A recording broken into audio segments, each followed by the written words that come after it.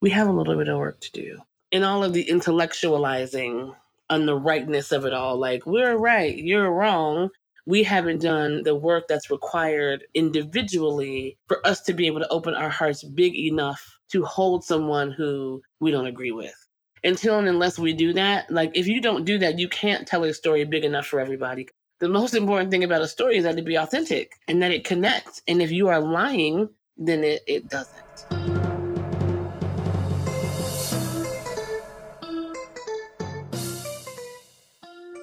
The species is at a choice point. Will this be our evolutionary crash or our evolutionary leap? My name is Gibran Rivera. I'm a facilitator, and this is my podcast. Here, I introduce you to remarkable leaders who are devoting their lives to the evolution of consciousness and culture. In this episode, I introduce you to my friend Anasa Troutman. Anasa is a writer, producer, and entrepreneur. She is the CEO of Culture Shift Creative, where she works to build and execute strategies for artists and organizations that are aligned with her vision of a loving world and aligned with her belief in creativity as a pathway to personal, community, and global transformation. Anasa has many other roles. She's the first executive director of the historic Claiborne Temple in Memphis, and she serves as strategic advisor and executive producer for her longtime friend, India Ari. Anasa just produced India's amazing video, Steady Love. You have to make sure you see it. I don't even remember how I met Anasa, but I know that we have some amazing people in common, including our friend Malia Lasu, who you've heard from on the podcast. We've known each other for a long time, and we have seen each other grow. Anasa and I vibe on the same wavelength. We hold a passionate commitment to love and to culture as the medicine of social transformation. I cannot wait for you to get to know her better. Enjoy the podcast. Anasa, what a beautiful, beautiful moment. I am so happy to be on this podcast with you. Thank you for saying yes. Oh, I would never not say yes to you, Gibran. Never. I'm going to remember that. You all heard it.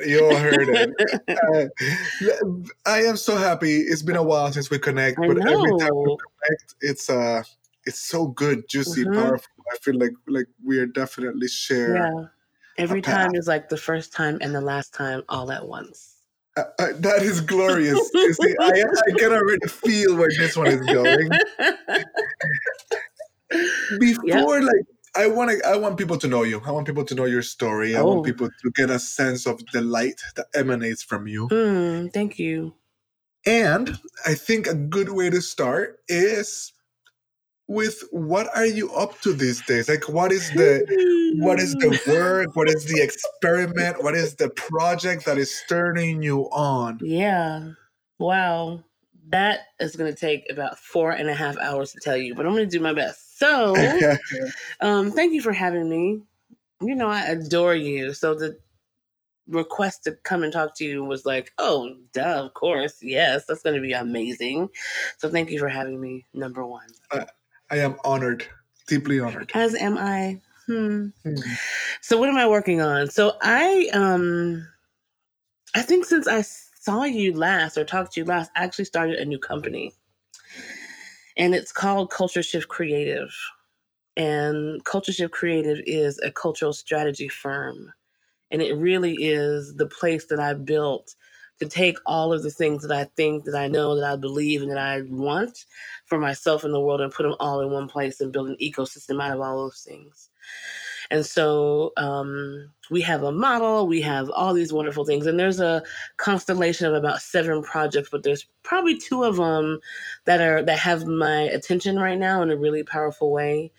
One of them is called She Electricity, and it is an ecosystem of technology, creativity, and personal development for Black, Brown, and Indigenous girls. Wow.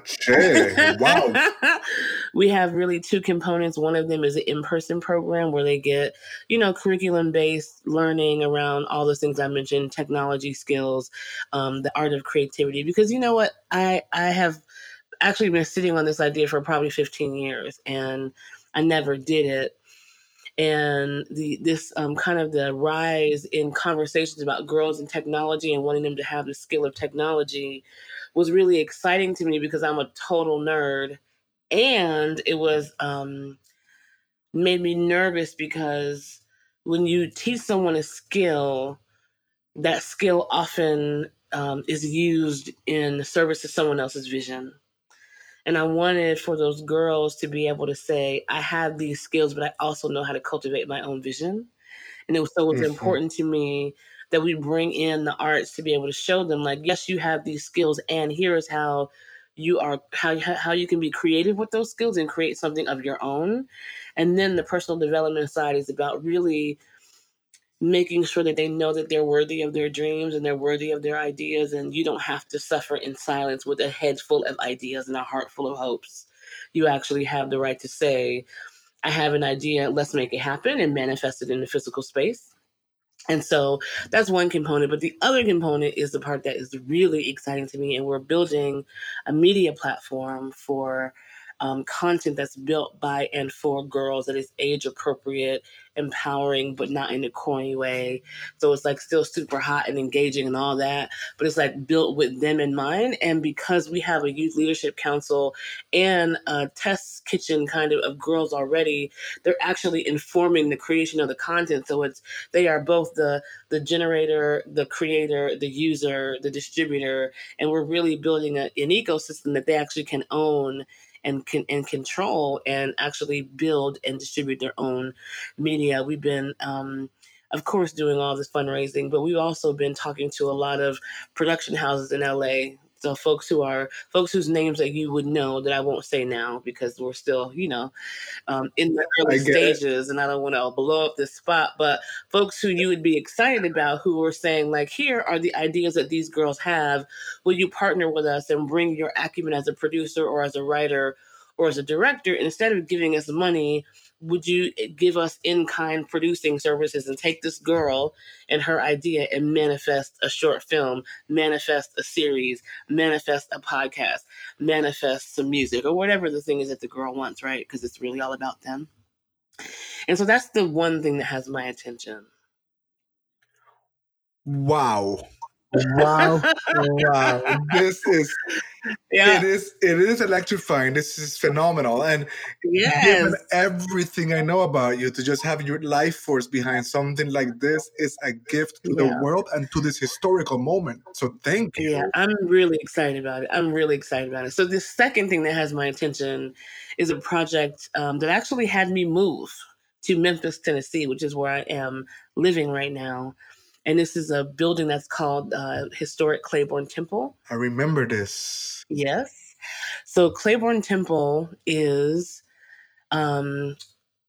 historically famous for being the organizing headquarters for the 1968 sanitation worker strike in Memphis, which was Martin Luther King's last campaign and the campaign that brought him to Memphis when he was assassinated. So if you've seen those I Am a Man signs, the picket signs that say I Am a Man, that is that campaign. And so this building, which is one of the most gorgeous buildings I've ever seen in my life, was in ruin. The roof caved in, the truss broke, and the roof caved in. There was a big hole in the wall. It rained inside for years. The floor rotted out, the pews rotted out, the stained glass crumbled. And I've become a historic preservationist. So I'm now restoring that building, which I've never done anything like this before. Of course. And and I got there because they wanted to tell the story of the work that had happened there. And so I went there to produce a musical called Union, the musical about the sanitation worker strike, about King, about the building, about Memphis. And of course, when I walked in the door, my brain exploded because I'm always thinking about how to translate stories into social impact. That's all I ever do. So I walked in there and I'm like, oh, well, if we're going to tell this story, then we need to do this and that and this and do this with the community and restore. Why would you restore the building and not restore this neighborhood? And how about this? And what about economic development? And what about? So I'm like, my brain is all over the place. And by the time we finished producing the musical for MLK 50. Last year was the 50th anniversary commemoration of MLK's assassination. By the time we finished that process, the folks who were managing and owned the building were basically like, so we don't know what to do with this, but clearly you do. Can you move here and just take this over? And so for the past, since almost a year now, I've been like learning about construction, learning about historic preservation, learning about community development, learning about real estate development, and all of that in the context of translating stories to social impact. So I'm like, what are the stories that happened in this place? How do those stories show up programmatically and in enterprise? And how do we make sure that the sanitation workers' goal, which was economic empowerment, actually happens in this neighborhood? Because it still hasn't happened yet. 51 years now later, they still did not get what they were striking for in full, in full. And the neighborhood that Claiborne Temple is in, it was decimated. So like the story of that, the longer story is that the neighborhood is also the neighborhood where the first African-American millionaire lived. And there's a whole long story that I won't go into, but it's so good. There's an article you can read. It's called Memphis is Burning. And it tells the story of Robert Church, how he built his empire, and then how the white power structure actually dismantled it intentionally to the point where they burned the man's house down. Wow. And so the impact of that is still present in the neighborhood where Claiborne Temple is, and it's the poorest zip code in all of Tennessee. And so, like, to think about the ecosystem and to think about this jump that King was trying to get folks to make in the last year of his life, from talking just about race to talking about race, class, and militarism, and how that leap still hasn't happened, and the opportunity in Claiborne Temple and the work that we're doing there, both as storytellers and as really world builders, to be able to actually do that, to actually make that leap and actually really, for once and for all, talk about class in a meaningful way, but do it in a way that's not tactical, that's really about shifting our culture and creating a world in those few acres that we have access to, that actually honors our full humanity, our full dignity, and all that means for who we are, like in our physical spaces, and what that relationship is to economics and policy and, community practice and love and art making and storytelling and all of that stuff. Wow, Anasa, this is amazing. I have so many things to ask. Ask away. I'm going to start with a comment and an observation. I'm just going to an affirmation, if you will. Yes. Of this commitment to a location, to a physical structure, right? Yeah. I remember many years ago starting to do activism work here in Boston. Yeah. And I worked at a place called La Alianza Hispana in Roxbury. And La Alianza was the only place, the only Latino nonprofit or agency that owned its location, right? And a big part of the discourse was like, we don't own our land, we don't own our place. Yeah. But then you would look around the neighborhood, and that was actually an incomplete statement because our people build churches. That's right. Right? And they own them churches. That's right. Right? So there is something to that commitment. And then I tie it to, there was a bank, a European bank that's trying to be a conscious bank. I think it's called Triodos Bank. I heard about it many years ago. And they weathered the financial crisis. And they weathered it by following a very simple investment rule. Only invest in things that are real. That you can see. Right? Because, it's all a financial, speculative game of the psyche, as opposed to, this place you can see. Yeah. I feel like there's something there that you are holding and moving that I just really want to affirm. I don't have a full sense of what it is, but it feels Yeah. right. It's actually something that I think about a lot because I have never participated at this depth in a place. Not since my early music industry days. So when I was in Atlanta and I owned a label and it was really a local scene. That's so funny. I knew something new was going to happen. I never have thought of that time in my life as doing like local work. That's hilarious. That's hilarious. Mm-hmm. Well, I had to spend some time thinking about that, but not since my younger days when I lived in Atlanta have I been so committed to one place. And it's been interesting because, my first artist I worked with got famous. So that was like a global situation. My first campaign I ever worked on. Who was that artist? Oh, India.Arie. I just needed to hear that, even though I knew it. Her new video just came out. I executive produced it. It is so good. It is called Steady Love, and it has David Banner in it, and it is amazing. Everybody go watch it. Go watch it. Steady love. Ooh. Steady love. The way that he looks at me. So in my first campaign I ever did was a presidential campaign. So it's like, again, I'm doing all this work at a national and sometimes international scale. And I didn't have any relationship with what it meant to really go deep in one place. And I've been now in Memphis back and forth for 2 years, but permanently for a year now. And going into that building every day on that same 2 acres of land every day and thinking about that space and intentionally about what that space means for us every day is a really trippy experience. And it's changing my relationship to land in general, but my relationship to that piece of land is blossoming in a really beautiful way. And it's like, has me in a conversation about land ownership and land development and land sometimes leave it alone as reparations.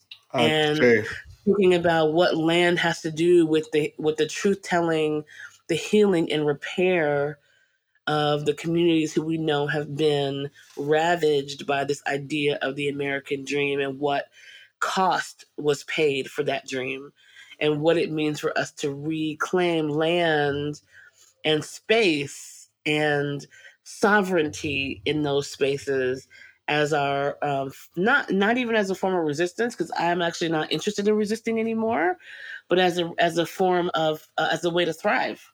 Beautiful, right? And then like the complexity of thinking about how we do that in a way that is grounded in a spiritual truth when we know that land is not even belongs to the people who we're reclaiming it from. So when you think about indigenous communities, you think about, the original sin of America, which was not slavery, it was actually genocide and the stealing of land. How am I, as a Black woman, how do I interact with that story and how do I interact with that truth? And what's my responsibility in that restoration as I'm looking for my own restoration?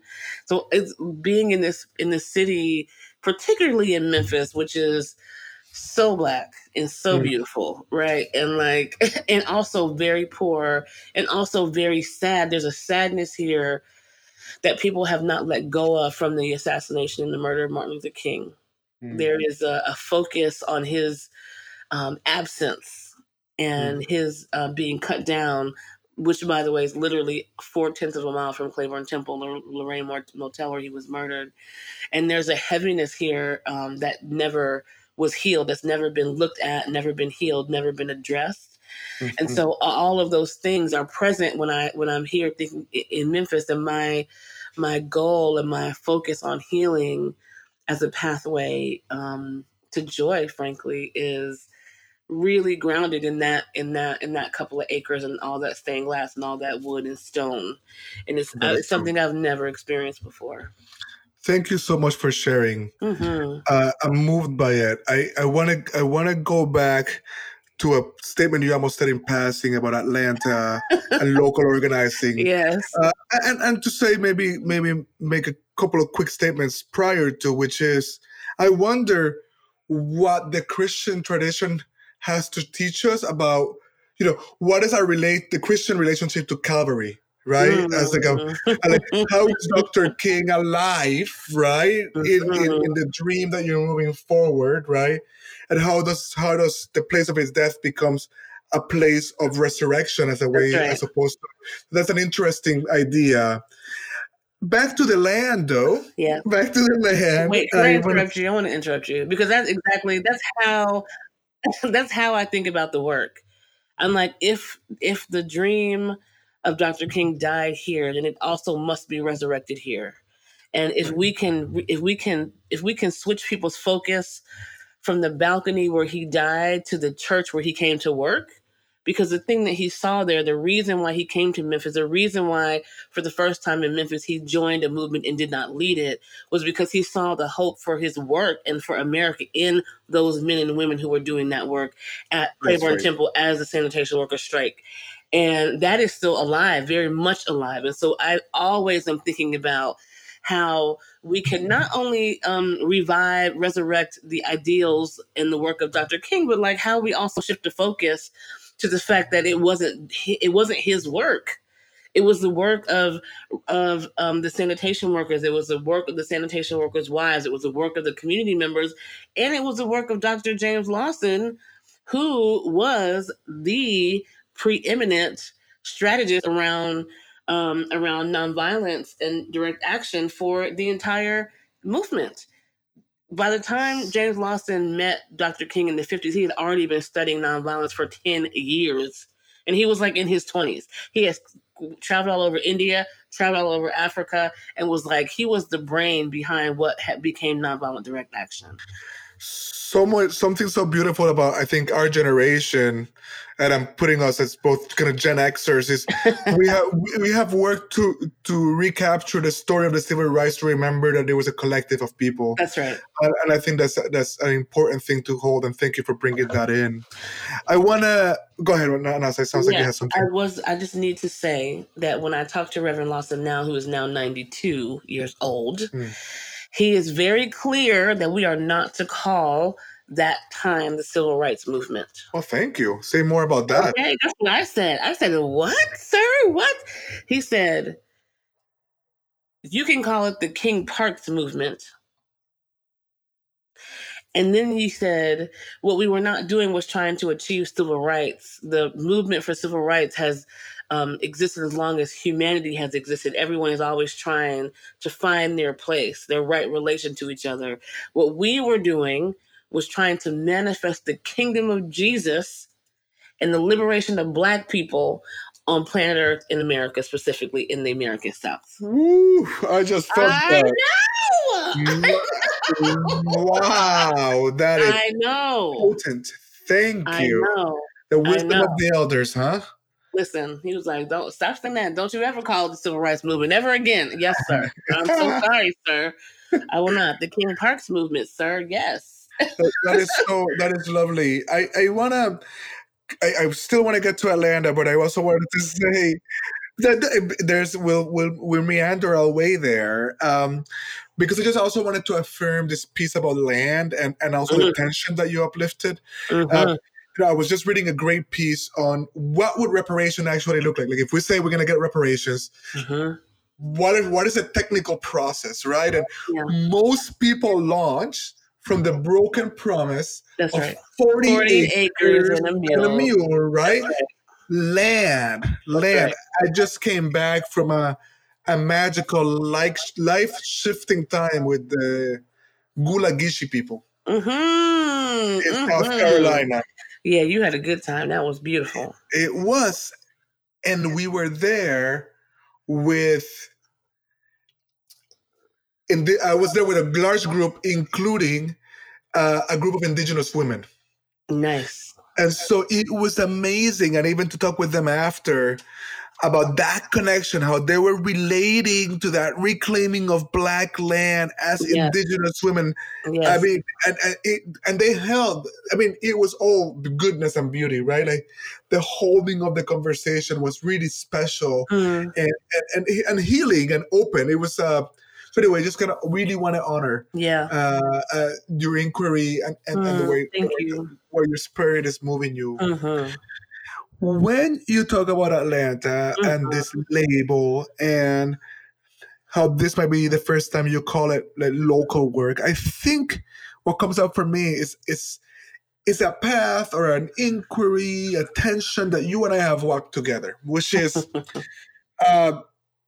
the culture of the activist, Mhm. right?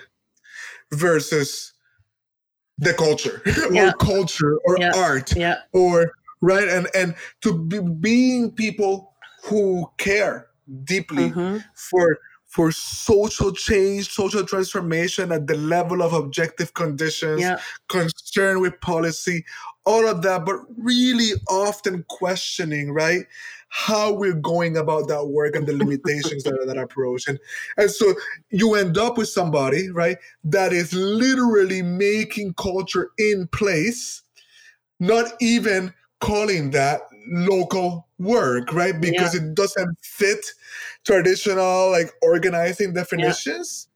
And so when you remind me of the name of kind of the umbrella you're working under, the culture, what the So I had two entities back then. One was called Groovement, which was the kind of the artist collective side, and then I had a record label that was called Earthseed Music that I named after Octavia Butler's book. of course you did. Right, way back in 1990 something. So beautiful. 1999. And the current umbrella that you're working under, you told me Right in the now it's beginning. called Culture Shift Creative. Right. Yes. And so when you said those words, you started talking about this work with the girls Yes. and all this. I thought about a recent experience that I've just had. Well, I've known the work of Dr. Sarah Lewis for a while. I don't know. And Say more. so Dr. Sarah Lewis, is in fact the Aperture magazine with Dr. King, his father and his son that you see, that you commented on earlier outside of the podcast. But that is, she's this kind of public intellectual professor now at Harvard who really poses like the idea of the image, right, as central to shaping our imagination, right? And so she begins to explain it with talking about Frederick Douglass was the most photographed person of his time, right? And this to him was very intentional, right? He understood, right, the power of the image, even then, right, to kind of shift a mindset. Absolutely. And one thing that Dr. Sarah Lewis has spoken of, and folks, there's a vision and justice curriculum that I encourage you to look up online. You can also find it on my website. A link to it on my website. But one of the things she spoke about years back when I met her that I never forget at a convening I facilitate called Creative Change, she spoke about how the activist might come at you like forward, right? Face to face, usually aggressively, often with a hammer, right?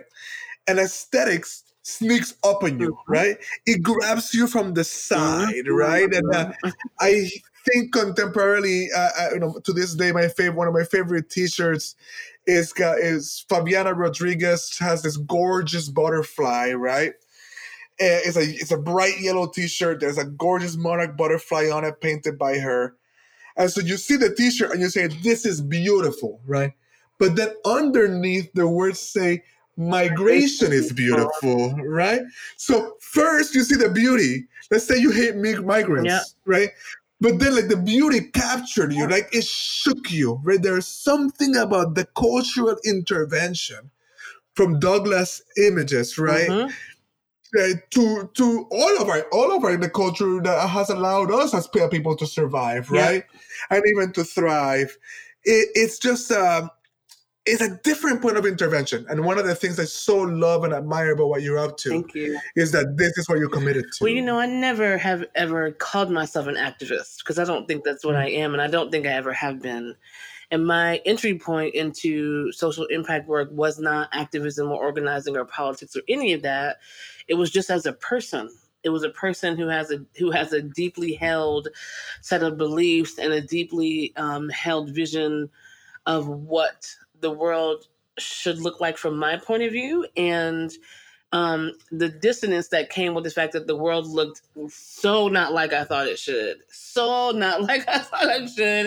and because I grew up in a house where my parents took agency when they wanted the world to look different. They did something. So I didn't come from a house where people were like, oh, let's get along to get along, and this is just what it is. And like, that's not how I grew up. I grew up in a house with people who were like, oh, I don't like this.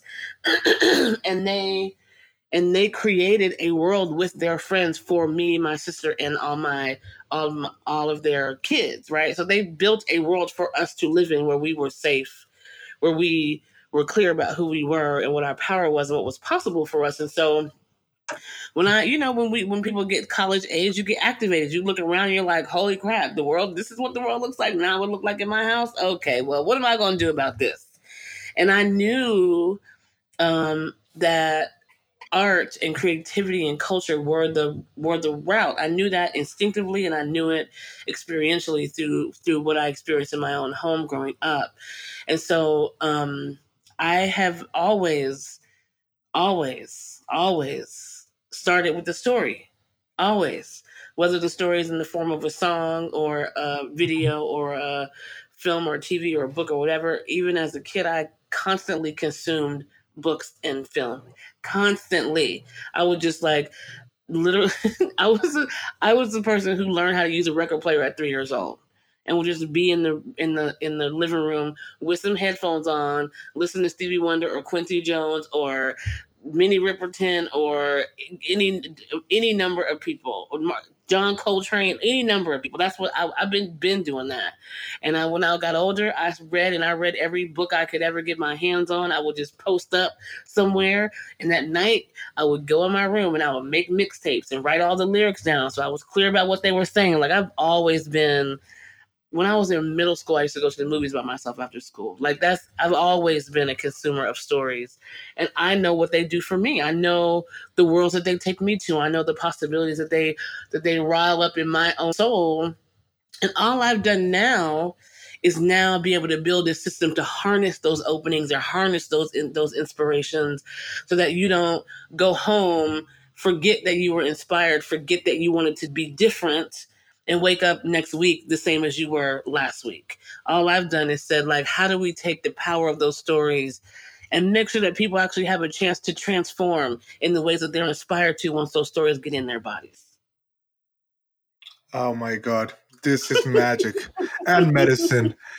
I have to ask you the question. Do you keep up with Game of Thrones? Are you a Game of Thrones person? How dare you ask me that? I'm insulted by your doubts, sir.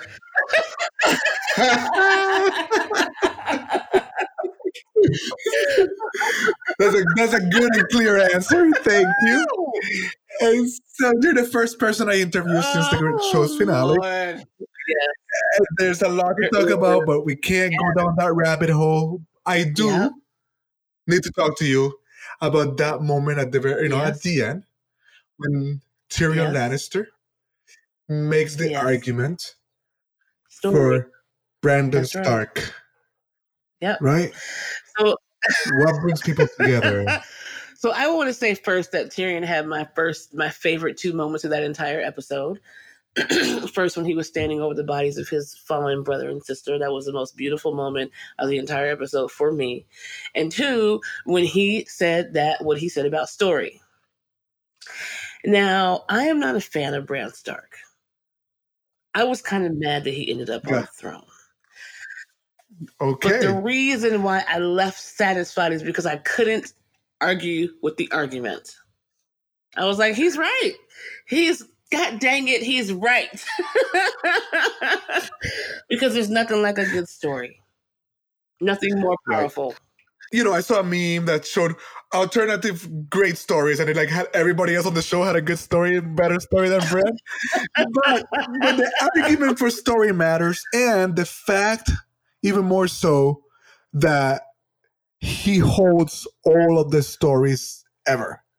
That's right. All of them, He's- from the past, present, and He's future. the keeper of the stories. He's the keeper of the story. And that is significant, right? That is significant. That is what keeps people together. Sometimes I think about, when I think about the rise of the right, right? Yeah.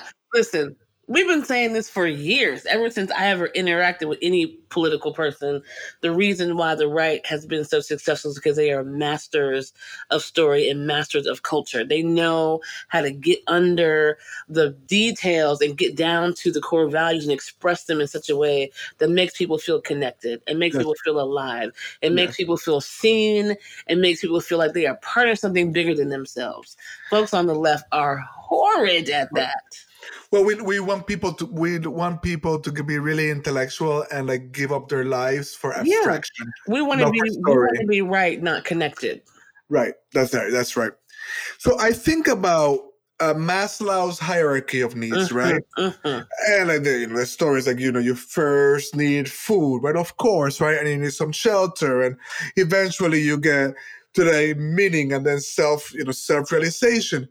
And I think that is, generally speaking, the right hierarchy, except that those lines are much more permeable, right? That we actually need them all. So, for example, the left might look at poor white people in one of these states and be like, well, why are they voting against their economic interests? Well, one reason is that our story has shattered theirs, right? Like they believed that this country was the best country in the world. They weren't seeing internal oppression. They weren't seeing external oppression. They believed that their religion is the only path to truth.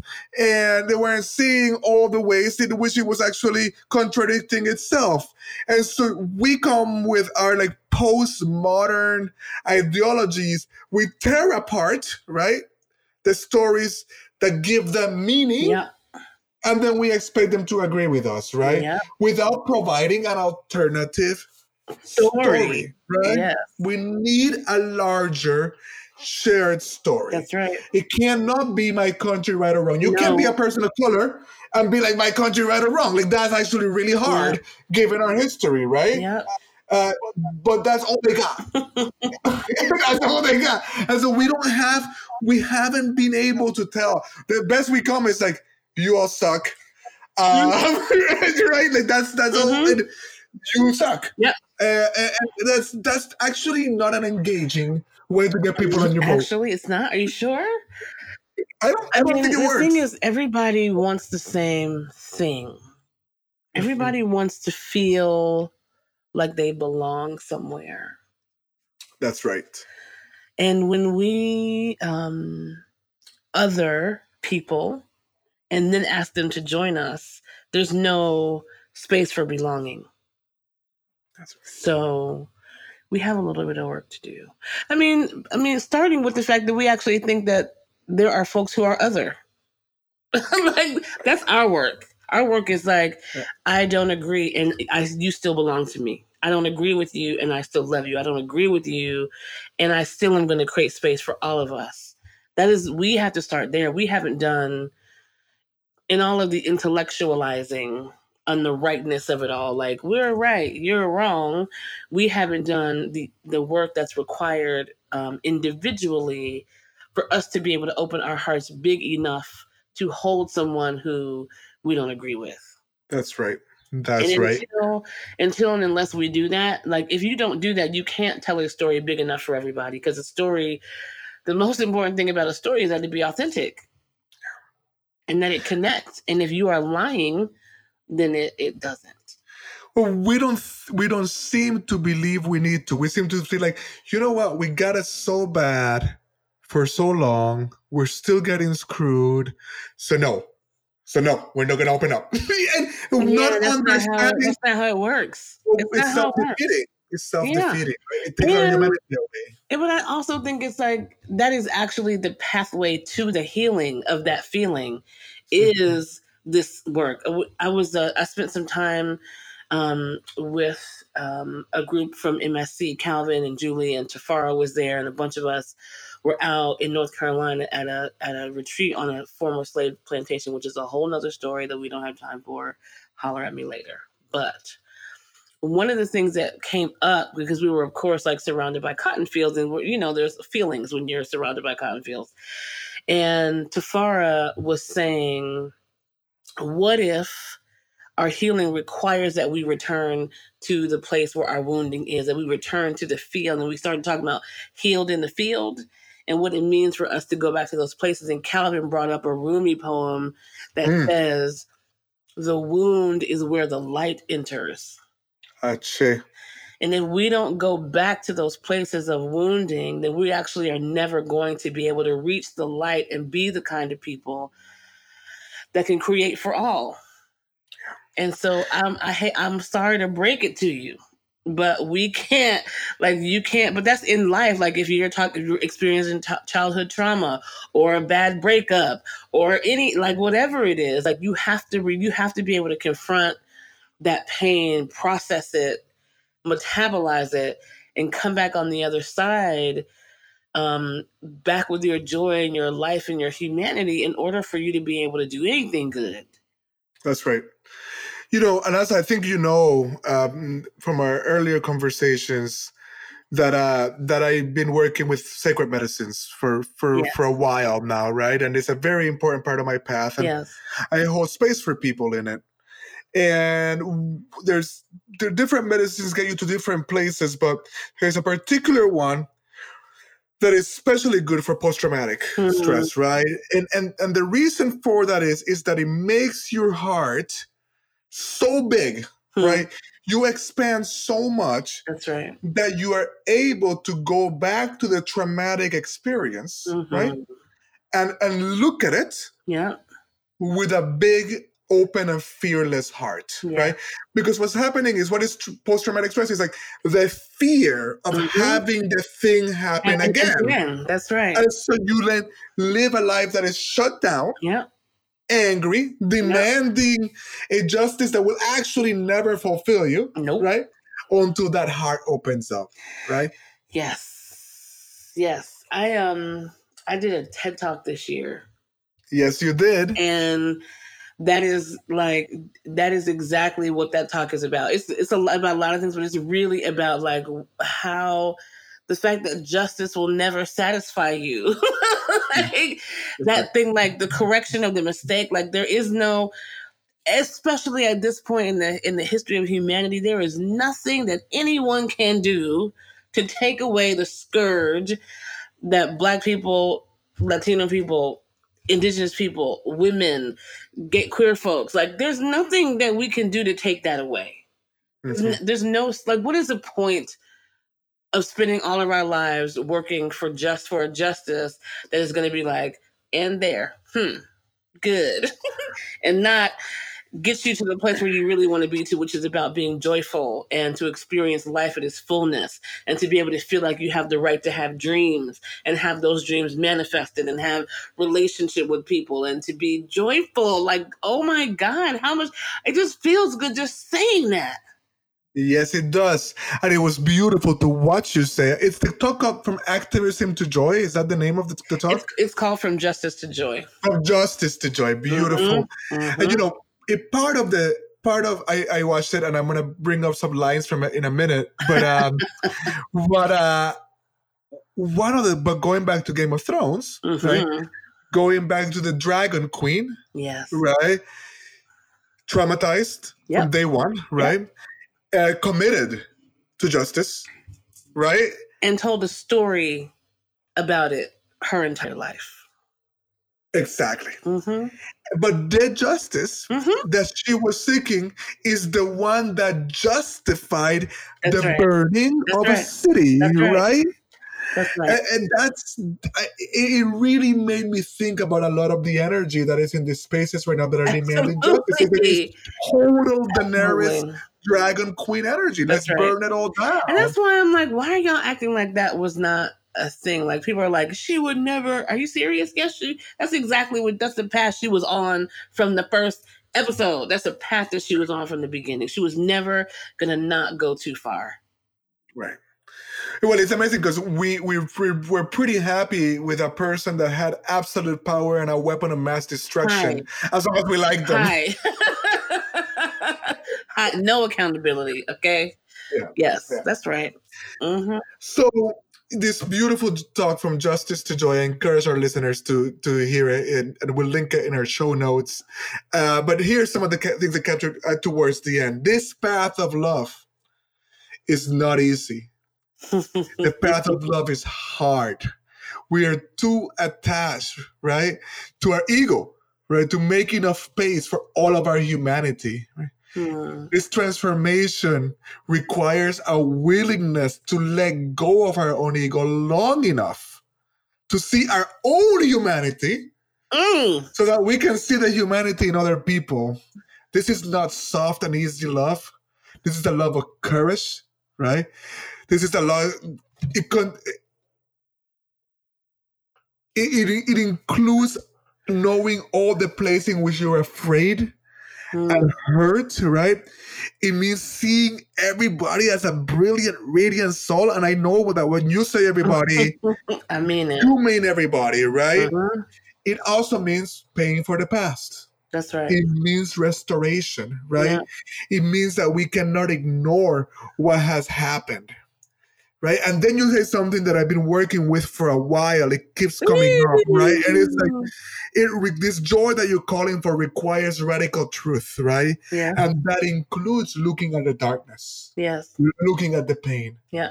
Holding it all. And I think that's a big part of what we all need to turn to become aware of because part of what happens in this call for safety, and let me be clear, I need to pause here, right? As a man, right?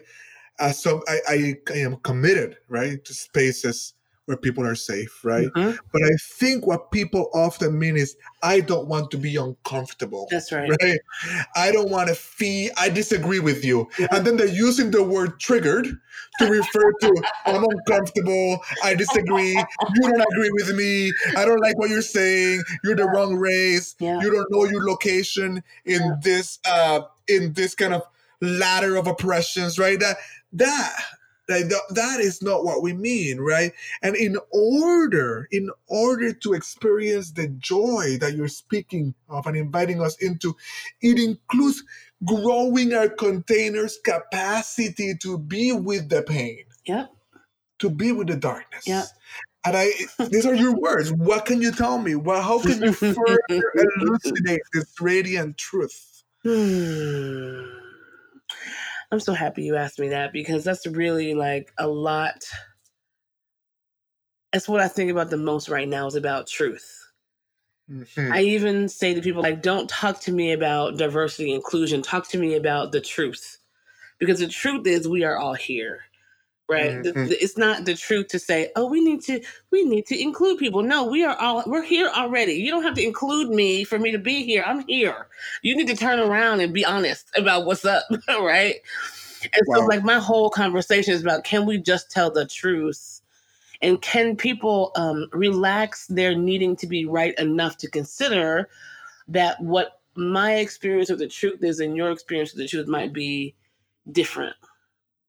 Because, like, the story I tell in the thing is about, like, this man who said a terrible word to me when I was a little kid. And I'm like, somebody taught him that. Somebody taught him to call me, a little girl, a terrible name. And for him, that was the truth about me in that moment.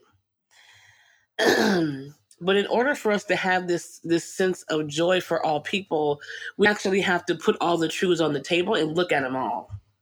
We need to be able to say, yes, this is what happened in your home, and this is what happened in my home. Here are the stories that my ancestors lived through. Here are the stories that my parents told me. Here are the books that I read. Here's the history. One of the biggest pet peeves that I have right now is the fact that the curriculum that children learn in school is just straight up lies. It's just straight up like, y'all are not telling these kids the truth. Like, what if, forget everybody else, what if everybody who was born right now, if we could commit to teaching them the whole truth from now until the time that they were 18? And like, what would that do to shift the planet? Wow. What would that do? Like, forget Auntie whoever and Mr. So-and-so down the street. Like, you could just live in your own little bubble telling yourself these lies for the rest of your life. But what if every child that was born got a real education that told the whole truth about the history of humanity, particularly in this country, and we just allowed them space to process it and to decide what that meant for us and what it means for them and how they want to shape the future based on what they have seen. And I just think it would. I wish I could do that. I want to do that really badly.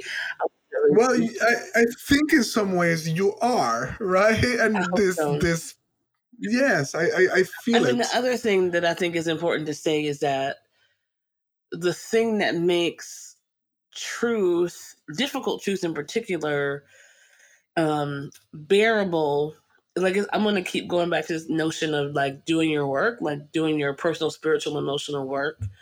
Because like I said before, everybody wants to feel like they belong, which means that as in life, as we struggle, we are fighting whatever it is that we think about ourselves that is our version of the opposite of belonging. So whether we feel like we're not good enough, we're not worthy, we're going to die alone, we're going to, like, whatever that thing is that we all have, like, that's the thing that comes up if you really go underneath it when people have these conversations and don't want to tell the truth. Because they don't want to face their deepest, darkest secret fear that is their version of the opposite of belonging. And so, like, for me, the work that I have done just around like vulnerability, like Brene Brown was sitting around my whole entire life for 2 years, right? Learning that if I experience something that is harmful or difficult, whether that be the smallest thing or the biggest thing, like, the pain I experience, the dismay, the sorrow, whatever it is, does not have to equal anything about my being. It's not a declaration of being. It's just an experience. Like, in this moment I feel ashamed right now. That does not mean I am a shameful person, or that I'm not good enough, or I'm not whatever. And then if we can't do that, then we can't have honest conversations. If we don't know how to manage our own spiritual, emotional health individually, then the conversations that we need to have across race, class, gender, so on and so forth are not possible, because we won't be able to get through them just as people, because we're, at the end of the day, people with egos and experiences and feelings, and then we don't know how to have the hardest, most complex conversations that ever existed. And then we're not going to make it through, and we're going to keep in this space of us and them, and my story is better than yours, and you're stupid, and whatever you are that you don't think what I think. One of the things that comes up for me is we are also longing to belong, right? Yes.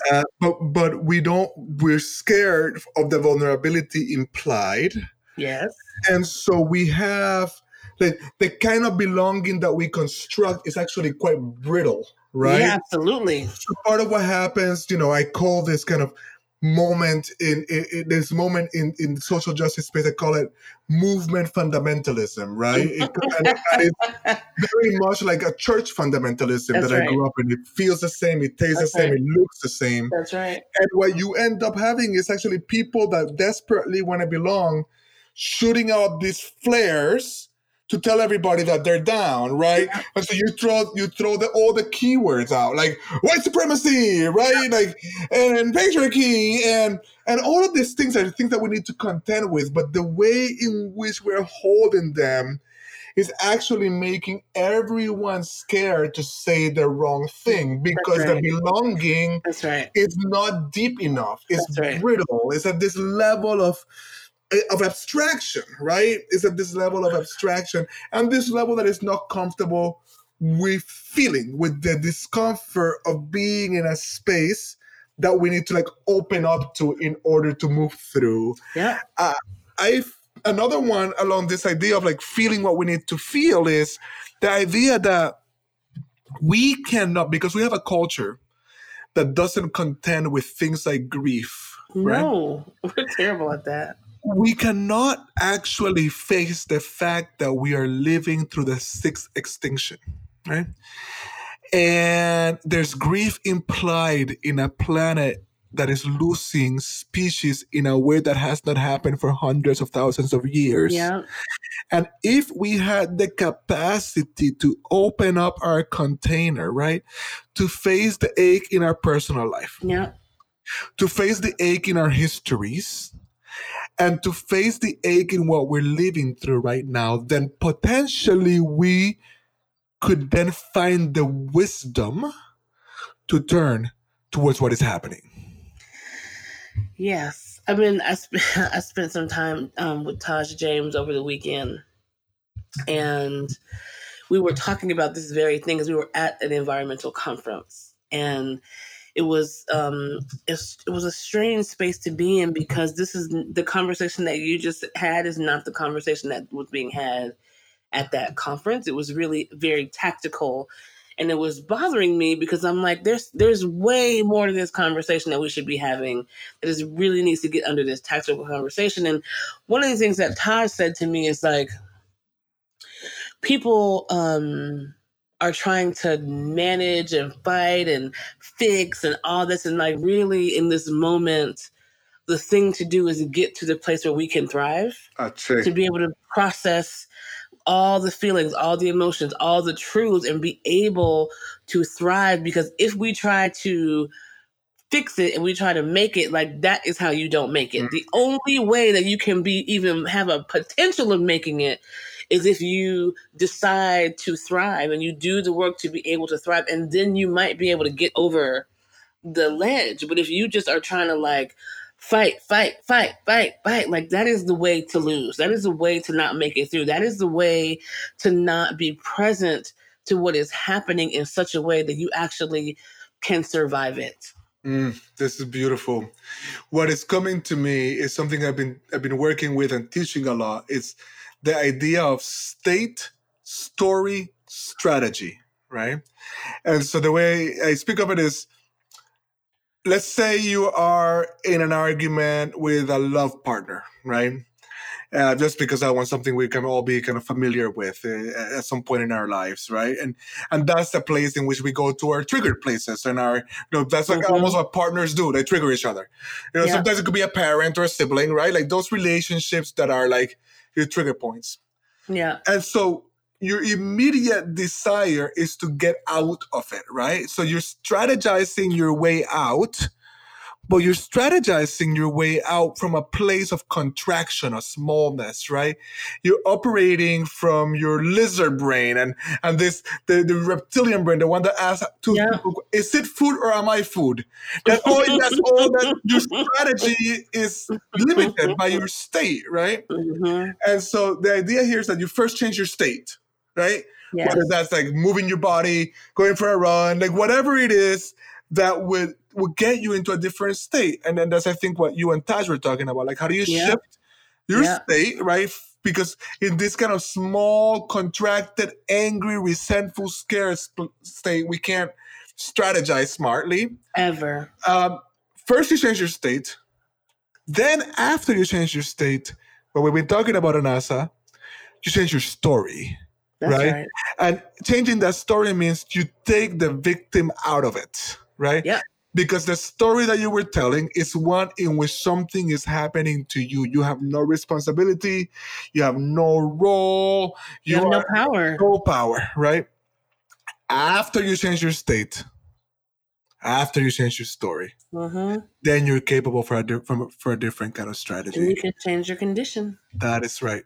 That is right. It is so evident to me. I have witnessed over the years, I have witnessed the way in which you come to that over and over again. Thank you. Yes. I've seen you in spaces. I see the way you come into your body, right? And like there's tension, there's whatever happening, and I see you kind of moving through that. And over and over again and opening up to love, right? Finding the joy in it, even in some difficult spaces that we've been in together. It's my superpower. It's a gorgeous one. Thank you for your generosity with it. Thank you. I mean, it's like everybody, I can't take credit for it because it's like really is a divine gift that I have that I've cultivated for sure and grown and learned how to use it, but that's not something that I did on purpose. It's a way of being that I was born with, and I think it was because it's what I needed to have to walk in this life the way that I do, and to be able to do the work that I do, and to teach the things I'm supposed to be here to teach. Like, love is the requirement for the life that I'm being asked to live by the God that I serve. And so I hear that a lot about my capacity, and you make me feel like somebody loves me. I know, but it's not me. Like, I can't take credit for that. It's really like, and I'm so grateful because it's like, I could have been born being able to write concertos or being able to do like,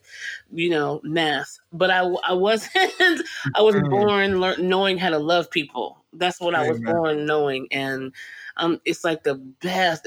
It's so good because that thing that people feel when I'm in the room with them, I get to feel it too. And I get to feel it first. Yes. And it's like so fun and so juicy and so wonderful. It's beautiful. It's a place where you and I meet. That's right. It's a place where you and I meet. Definitely gorgeous. I think we're twin spirits in that way. And 100%. I like the way you name it. Like, I agree with you. Mm-hmm. Every morning I've been reclaiming prayer, right? Yes. Because yes, me too. I've done so much like meditation over the last couple of years, which I still do. Yeah. And I love it and I do it. But I think what happened over time with that practice is over time somehow I slipped off simply getting on my knees and praying. That's and right. One of the prayers, as I start my prayer in the morning, I thank the goddess, right, for that, for being born like this, right? For being born capable of loving, right? For knowing how to love, you're right. It's not about credit. It takes cultivation. It does. But it's something we came with it. We came here with this. Yeah. I have a couple of kind of relatively quick questions that I ask at the end of the podcast, but I didn't know, is there anything else you want us to make sure that we know? Anything you want to make sure that we feel or hear as we move towards the close? I don't think so. Okay. I don't think so. I think we got it all. I don't know, but I have the feeling of completion. So I'm going to go with that because I trust it. It's a beautiful feeling. I have a feeling of completion. I have a feeling of connection. I have a feeling of grace. Looking at you on the screen, I kind of feel I'm basking in your light and your beauty and your goodness, and I'm grateful for it. I'm honored by it. Thank you. Thank you. So there's two questions I'd like to ask at the end of this podcast, and the first one is I ask it personally, but it's not just for me. In this time, in which the ugliness of patriarchy has become visible to those of us that didn't want to see it. Because women, of course, they've do been knowing it, right? But like the kind of total exposing of a culture that allows it, that nurtures it, that feeds power to it, right? This Me Too moment is something that we're having to contend with, right? And and I come into the inquiry as somebody that's been part of that, right? And I think of this question and this work as the work of atonement, right, for my own mistakes and my own roles, and a question that I like to ask of a powerful, radiant goddess woman such as yourself. What would you say to men? Like, what should men do? What should men know as we want to be, those of us that want to be better, right? Those of us that want to meet this moment as it needs to be met. I'm so happy you asked me that. So I think this is like my core belief under all the other things that I've ever said. This is what I really believe is that most, if not all, of the things that we face that we want to transform are due to a lack of balance between the masculine and the feminine. Yes. And I wanna stress that I said masculine and feminine and not male and female, because it's not about gender; it's about energetics. And so, if you can see that the entire galaxy, universe, galaxy of galaxies of everything is made up of a balance or a possible balance between masculine and feminine energy. And when that balance is there in the macro and the micro, think about fractals, like it's in everything, right? Right. Then that is where we find our bliss. Now, when we talk about gender and we talk about the hatred of women as the embodiment of the feminine, then that is where the imbalance comes. And I don't know where that came from. I don't know who decided. I don't know who perpetuated this idea that femininity and therefore women as the embodiment of femininity was bad or wrong or something. But I'm sure it came out of somebody being afraid and deciding like, oh, I'm afraid. I feel weak. I feel vulnerable. Let me lean into this part of me that feels like it could smash something. Let me lean into this part of me that feels like it can protect something. Let me lean into this part of me that feels like it can dominate and keep me from being dominated. And so what I want men to know is that the most important thing that you can do is to find the spaces of femininity, nurturing, loving, softness in yourself and nurture and protect that. Acknowledge that, be that, and find the balance in you. Because when you understand it better from a visceral, personal point of view, then you can see it differently in other people. And the things that you do to perpetuate misogyny or to perpetuate homophobia or to perpetuate the killing of the earth will dissipate, because then you will be able to love that part of you in everyone, because really all you're doing is hating that part of yourself out loud in the world. So I would encourage men to heal, to seek the feminine within, to love it, to understand it, to be able to figure out how to integrate it into their full self, because it's there whether you want to acknowledge it or nurture it or not. It's there, it's sitting there right there looking at you every day. Lean into it and love it, so you can love everything else. I said at this conference the other day, the thing that has us kill the earth is the same thing that has us enslave people and rape people and pillage and genocide and all that. And it's so simple. It's just like, learn how to love your whole self, and you won't have to be violent against the people who reflect the part of yourself that you hate. And also, you are a gift, and the truth of what you're speaking is so deeply resonant, and it's another affirmation of this connection, this link that we have, because I feel like that's my own vocation and how I look at it too. And over the years, I've been working with tantric practices, and so much of it is about working with those energies. And one of the things one of my teachers says is, the man, one of the roles of the man in becoming a tantrika is to become feminine before the goddess, right? To become, and it is in a way that actually awakens and makes him capable and makes whole of holding the masculine. That's right.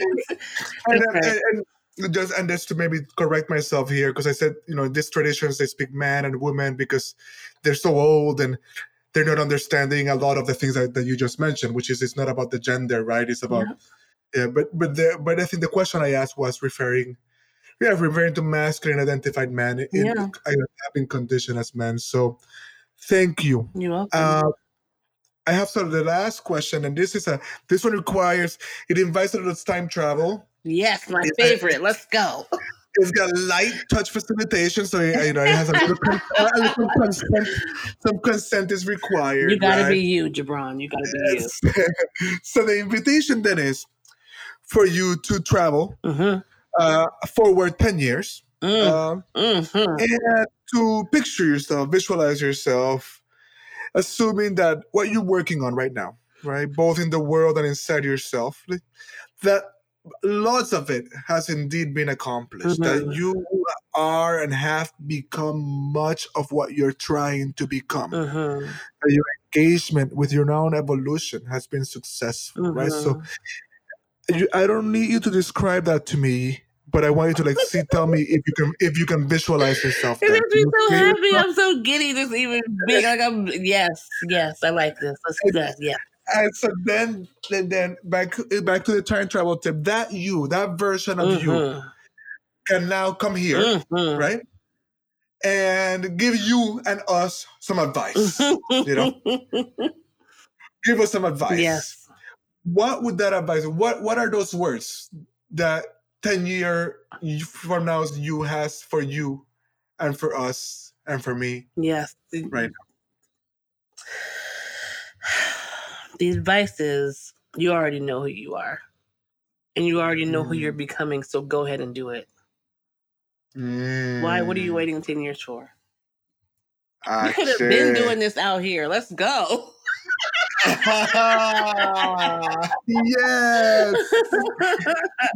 Yes, yes. Mhm.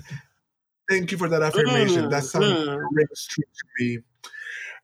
Do you want to tell us anything before we say goodbye about how people can find you? Is there Sure. a website? I mean, we'll write it down in the show notes, but let them hear from your voice, like your projects, like anything you want to leave us with before we say Yeah, goodbye. I have a lot going on. A lot of really good, juicy, wonderful things. I actually have a podcast too. Yes, you do. It's called The Big We. So, there's things happening all the time in my world and in my mind. And as I take my own 10-year plus from now advice of do it now, I'm probably going to even be doing more of it. So you can go to my website. It's just anastatroutman.com. It's super simple. I'm also at Anasta Troutman on all the socials on Instagram, Twitter, Facebook. So I'm pretty accessible. Send me an email, send me a DM, tweet me, say hi. Yeah, I love people so much. Oh my God. I love Yes, you people do. so much. I love all of you so much. And so like, it's not, it's like, fun for me for people to reach out and to come up to me after a talk or something and ask for a hug or just want to hug me. Like, I love that stuff. So, don't be shy if you come across me. Let's talk, let's hug, let's love each other. Thank you so much, Anasa, Oh, for thank your you. life path. For this time, I feel blessed by it, and I can't wait for more. Me too. Me too. I can't wait to see you. It's Let- been too long. Let's make it Yes. happen. Yes. Let's make it Let's happen. make it happen. Lots and I lots love of you love. too. Many blessings.